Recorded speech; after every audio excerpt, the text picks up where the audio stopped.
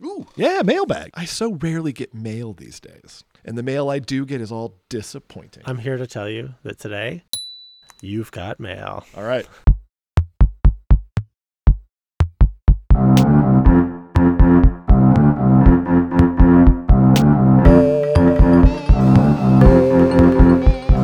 Welcome, everybody, to the Middlebrow Mailbag. We have listeners. Yes, we do. And they are writing to us with comments, with questions, with reactions, and you can too.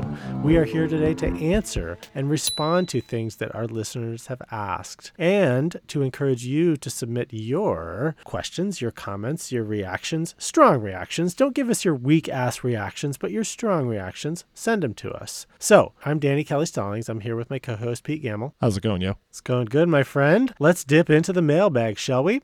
Yes, I'm very excited. I have no idea what anyone would ever want to ask me. I've never been interviewed. Pete, that state of mind is only going to last for another 10 minutes, 20 minutes, and then you're going to know. It's weird to say goodbye to it. Felt so insecure and unwanted for so long.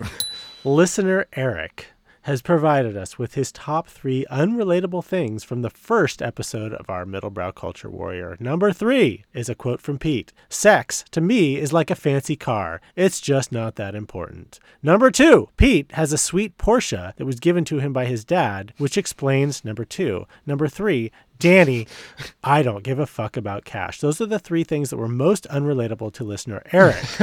He says it's an overall good podcast, if not an immediate hit with the Joe Rogan crowd, which quite frankly is what we're shooting for. Listener Eric would like some details on your Porsche. All right. It is a 1963 356C.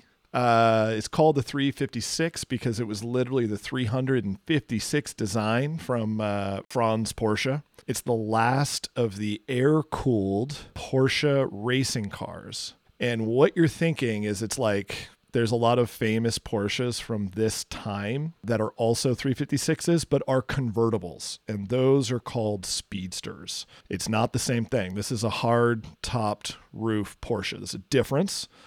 Making mine considerably less valuable than the Speedster, even though the convertible Speedster model was originally cheaper and built almost only for the American market because they felt Americans wanted convertibles. And so they made kind of a quick representation of it. And now those are worth like 3 times as much. And that's what, like, whenever you see a celebrity driving like an old Porsche, they're driving one of those. Mine was a little racing Porsche, it was meant to be raced on kind of city streets. It's a road car. It's not a top speed car. It's got a 4-cylinder engine. And what came after this was the 911. Which was where they started doing the oil-cooled and coolant engines, and they made them considerably faster. So mine looks like a Pokemon version of a 911, like somewhere in its evolution. What's the emotional significance of this car to you?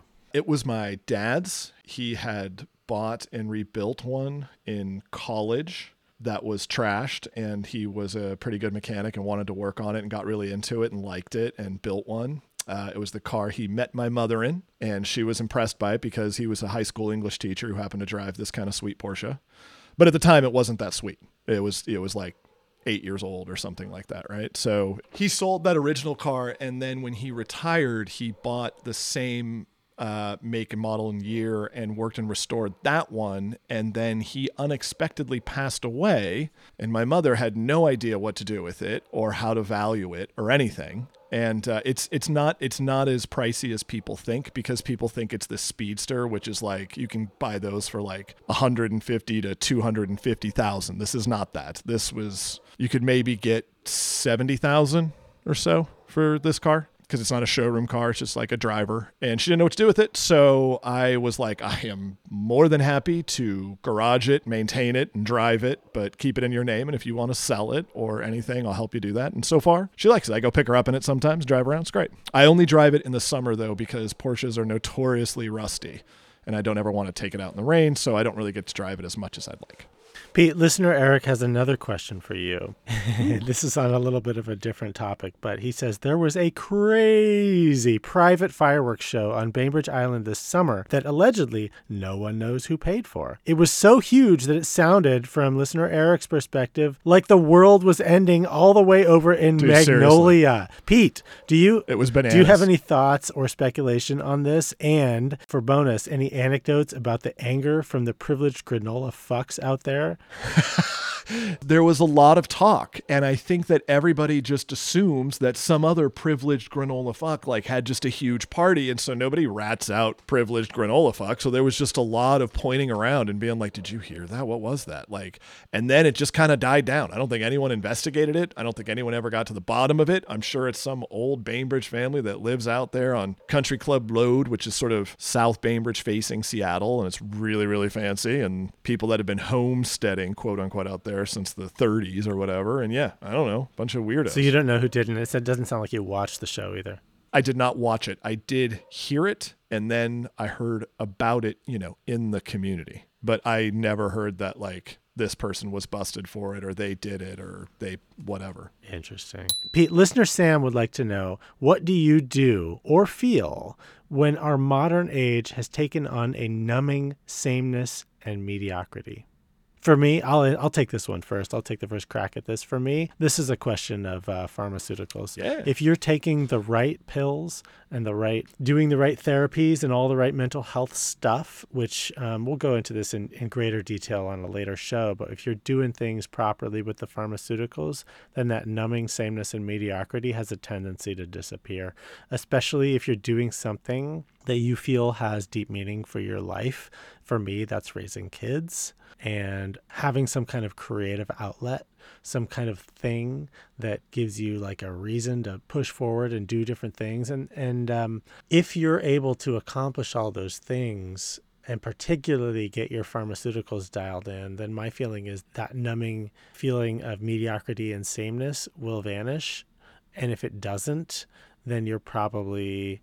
If it's me, I'm headed to additional therapy or additional sessions with a med management counselor. How about you, Pete? Yeah, I would definitely check the drugs first because they seem to be extremely helpful. I don't know. I think, I'm an existentialist, right? I believe that like existence precedes essence, that everything we are is just because we're here, right? And doing that creates a lot of fear of the unknown and all that kind of stuff. So I rarely get into the drudgery portion of it, but I deal with, I think, the anxiety around it in a similar way, which is I once heard it put that if you're quitting smoking, the desire to have a cigarette goes away whether you have a cigarette or not, which I think is like a key thing. It feels like you must only have a cigarette, but it won't. If you wait long enough, it will go away. And usually when you're quitting smoking, shorter than you think, right? Like they say, like they've like done all these studies where it gets down to, oh no, if people can hang on 5 to 7 minutes, whether they smoke or not, they'll have success for the next 24 hours, because there's just certain cues and stuff in the brain with addiction that hit at a certain time and they have a certain peak, or even your distractions don't, but you just kind of ride it out, right? Now, I'm not saying you can do that. And I'm not saying people should pull themselves up from their bootstraps. I just find that if I just try to hang in there, usually it resolves. I mean, it's one of those things that it's just, you just kind of got to keep going, and something comes along. That's fascinating, hopefully. and really interesting and applicable to a lot of different things other than quitting smoking, because we all have these temptations and, semi-addictions that plague our lives and occupy our thought space. And it's really interesting to hear that regardless of whether you smoke or not, the feeling goes away. That's a really interesting piece of data that I think is applicable to a lot of things and to a lot of people. It's really good. I mean, it's this weird thing where it's like, no, of course that's true. If you just hang on, it will end. All right. Listener Sam also wants to know, what's more fun after 3 beers and what's less fun after 3 beers? Geez, almost everything's more fun after 3 beers. I mean, 3 beers is not even enough to be disabling or anything, right? So 3 beers is good. Driving's less fun. Don't do it. even though it seems like it's going to be fun for some Driving, reason. that's the first thing not. that came to mind for me, too, Just for don't. less fun. Driving sucks after 3 beers. And I've taken to, I now have less fun. blood alcohol content test strips that I keep in my car, thanks to my wife. And I will test. Because often it's like you've had a drink or 2 or 3, in this case 3, under the hypothetical. And you think, well, I don't know if I can drive or not. And so I'll take these test strips. And usually I take them and it's like, you're at 0.001%. And I'm like, cool, I guess I can drive home. But and that's fine if that's the case. But yeah, driving obviously is stupid if you've had 3 beers and just, don't do it. We're sort of spouting Ralph Nader style platitudes at this point. Yeah, but real head PSA here. Yeah, any small sport. Like bowling. Bowling's one, but like anything like that, any kind of indoor, like golf. Yeah, probably golf. But like I was thinking more like ping pong, pool, darts, like any pub sport after 3 beers is absolutely. Immediately just an absolute blast. You are getting competitive. You kind of get focused in a weird way. You feel real good about it. It's real bonding. I love it. Skiing is way less fun after 3 beers. Yeah, that's not a good one. Like downhill skiing, and so is most real like athlete, like playing basketball after 3 beers. I've done that. That's not great. No, thank you. But you know what's way more fun after 3 beers? Doing your kids' bedtime. I don't even know what it's like doing it without 3 beers. I can't tell if it's fun or not. It just is. No, dude, parenting in general, if you've had a few drinks, it's so much more fun, and your kids like it more and you like it more, as long as you're not doing it to excess. We're talking about 3 beers for like some, big, tall dudes like ourselves. Like you have 3 beers and like you're fine and you can probably drive, and like you do bedtime and it's just fun, and your kids are like, hey, can we do this bedtime thing where we do like roughhousing or we do like, whatever, and you're like, I'm in, let's do it, and your kids are pumped about it, and it's just great, and you have like better conversations with them. It's kind of funny. You don't really think about how lowering your inhibitions in general is also good around your kids. Yeah. Because you are, or at least I am, often trying to use some sort of like, I'm in control here ultimately. I am the bulwark on which this madness must end, but like if you just kind of really, loosen up around your kids like that, I can imagine. Oh my God. They love it. They absolutely love it. Pete, listener Fiona wants to know, and this is a common thread that's come up among our various listeners. I want a deeper dive into the Middlebrow concept. What does having a Middlebrow perspective / opinion / outlook mean to you and Pete? So there's a lot of people who are wondering about this Middlebrow concept, which is why I'll put in a little plug. We're going to have very soon we have a Middlebrow ombudsman, somebody who's watching our podcast and is going to say, are you getting too highbrow? Are you getting too lowbrow, etc.? So that's coming soon. Keep an eye out for that, listeners and subscribers. However, Pete, people are very interested in this concept of Middlebrow. What does it mean to you?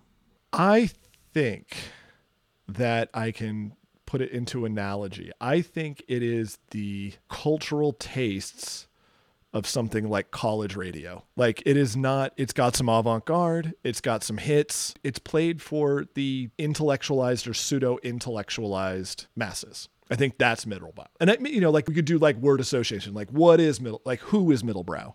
Like, all right, I'll find you some dead on Middlebrow. The Beatles are dead on Middlebrow. Mm-hmm. Probably Middlebrow as it gets. Aaron Sorkin is unbelievably Middlebrow. Here's a bunch of soaring, well-written stuff about America that should make you feel really inspired, but ultimately, we're not talking about any kind of policy or any sort of real work that's being done in government. We're just sort of taking a light brush and putting it towards sort of sharp entertainment, which I like. I want people to work a little bit for me, and I don't want to sit through the Bergman films. Do you know what I mean? Fair. So that brings to mind something for me, a new idea, which is, okay, maybe Middlebrow is stuff that the high end of lowbrow and the low end of highbrow are interested in. So if you have a topic of conversation or a piece of art or whatever it is that is right there in the middle, and the people that are on the high end of lowbrow who are just kind of like, well, I kind of like that too, and the people that are highbrow are kind of like, well, I'm a little bit interested in that. Maybe that's where we're at, which is things that attract people from across, attract both lowbrow and highbrow people. I just think that that's the best conversation. Middlebrow? Yeah.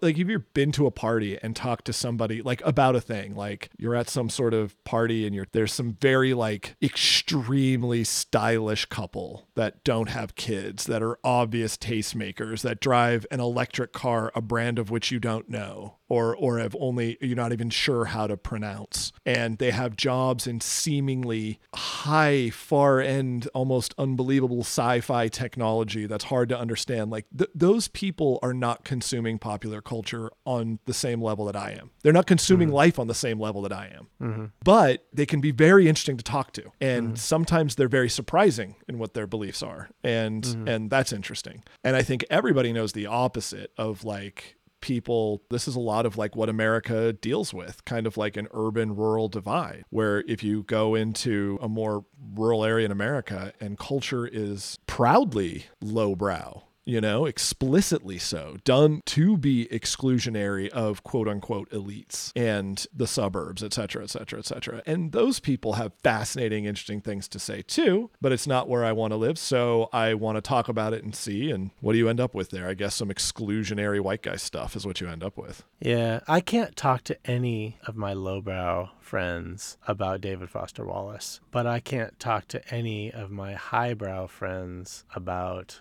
Toby Keith. But I can talk to anyone on any brow about Taylor Swift. Which makes her super middle. Taylor Swift is middlebrow. No question about it. I can talk to any of my friends, lowbrow or highbrow, about do you have an Android or an iPhone and what happens on group text threads. Yeah, no. You know what I mean? I 100% do. I think most people would prefer to identify as middlebrow. No one wants to think of themselves as highbrow. And this is sort of antithetical to Virginia Woolf's thesis statement that middlebrow are just these like sheeple who deserve to die. And because they're so uninteresting and can't come up with an original idea of their own. But I think nobody wants to be like, I'm a highbrow. I drink wine from these specific regions in these specific years. And nobody wants to be lowbrow. Well, there's plenty of people that do, but most of the folks we know in left coast liberal America don't want to be like, I only drink high alcohol content malt liquors. You know what I mean? Nobody wants to be that person. I think most people want to be middlebrow. Yeah. I think it has to do with intentionality. I think it has to do with trying to be intentional in art, but still have it be accessible to people, as opposed to just making it accessible or having it just be part of some sort of obscure intention. And I feel like that's the thing. Like, I think it's really obvious in movies because there's a bunch of like, I think quote unquote lowbrow movies that I don't think are lowbrow at all. Like, I think they're middle to highbrow movies, but there's like a bunch of this stuff that people like write off and you don't realize the cultural value of it one way or the other. Like, dude, foreign policy is not nearly as fancy or as effete as you think it is. It is mostly just like your same HOA meeting. It is just arguing and fighting over different ideas of how you want things to be run, just at done large. And by the same token, the NFL is infinitely fascinating. I'm more surprised the number of people that I talk to in liberal circles that just don't pay any attention to sports except for something like obscure soccer teams. And I'll be like talking about football and be like, oh yeah. And they're like, oh, I don't watch football or something. You're like, oh, okay. All right. How is it a defining personality to say, I don't participate in this thing, that the only thing that almost all Americans do? All major American sports, I'm talking about the NBA, MLB, NFL, NHL, are middlebrow. Yeah, right? They'd have to be. There's no way you can get the audience. You got to get the money and you got to get the eyeballs. Indeed. Which means you have to produce a product that is accessible to people of Americans of both high and low tastes. Yeah. And that's fascinating. Highbrows love the NFL and lowbrows love the NFL for different reasons, but they all love it. Yeah. Yeah. Pete, listener Kate has the following take, and she's responding to our first episode where we talk about air travel and we talk about iPhone versus Android. And here's what she has to say. I think your air travel fuck 'em just reveals that you don't have elevated airline status. This is another thing, parentheses, replace airline status with iPhone, that if you have it, other people are just crying because they're poor losers who don't have it. I being Kate, was the highest Delta status for years after I stopped professional world travel, and then I lost it. I went through all the stages of perceived elitism and disgust at the elites. So, air travel. Yeah, I love it. Yes, everything would be better if you have elite status. I completely agree. Agreed. So what's your take on this sort of parallel between air travel, which we hate? We're on record as saying fuck them, to commercial air travel.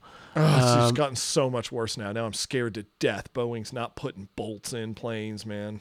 Yeah, it's bad. I don't know if all the free drinks from Delta in the world is going to make me feel better about it. I've never had elite air travel status, Pete. It'd be great to have, but it's never something that's really appealed to me or I've thought much about. But you've never had it? No. I think the only people that really do that are like business folk, right? They get that. Yeah. And then it's people, like, yeah, I get it. But like, have you ever traveled for business? Have you ever done any air travel for business? I have. Yeah, me too. It's just bananas how much all of the charm out of travel instantly goes away. Like all it really of a sudden, does. Yeah. You know, you hear these comedians talk about it like airline, but it's like, dude, you know, if I get on an airplane today and fly to a nice hotel, it'd be pretty exciting. You know, the kids would be thrilled about it. We'd be going, we'd be talking through it, the whole thing. It just turns into this cattle call. I hate everything. I hate every amenity in this hotel. It is just this wash, awful. It's just crazy how much you just learn to like disgust at the pristine anonymity of things. Indeed. Well, to our Middlebrow Mailbag participants, thank you. To our listeners, send us a text, send us an email. Let us know what you think. We are happy to discuss the topics that you raise. Hey, thanks for listening to the Middlebrow Multiverse. If you'd like to join our army of subscribers, you can do so at patreon.com/Middlebrow Multiverse. There's a free option or a paid option that gives you access to bonus episodes that you might enjoy.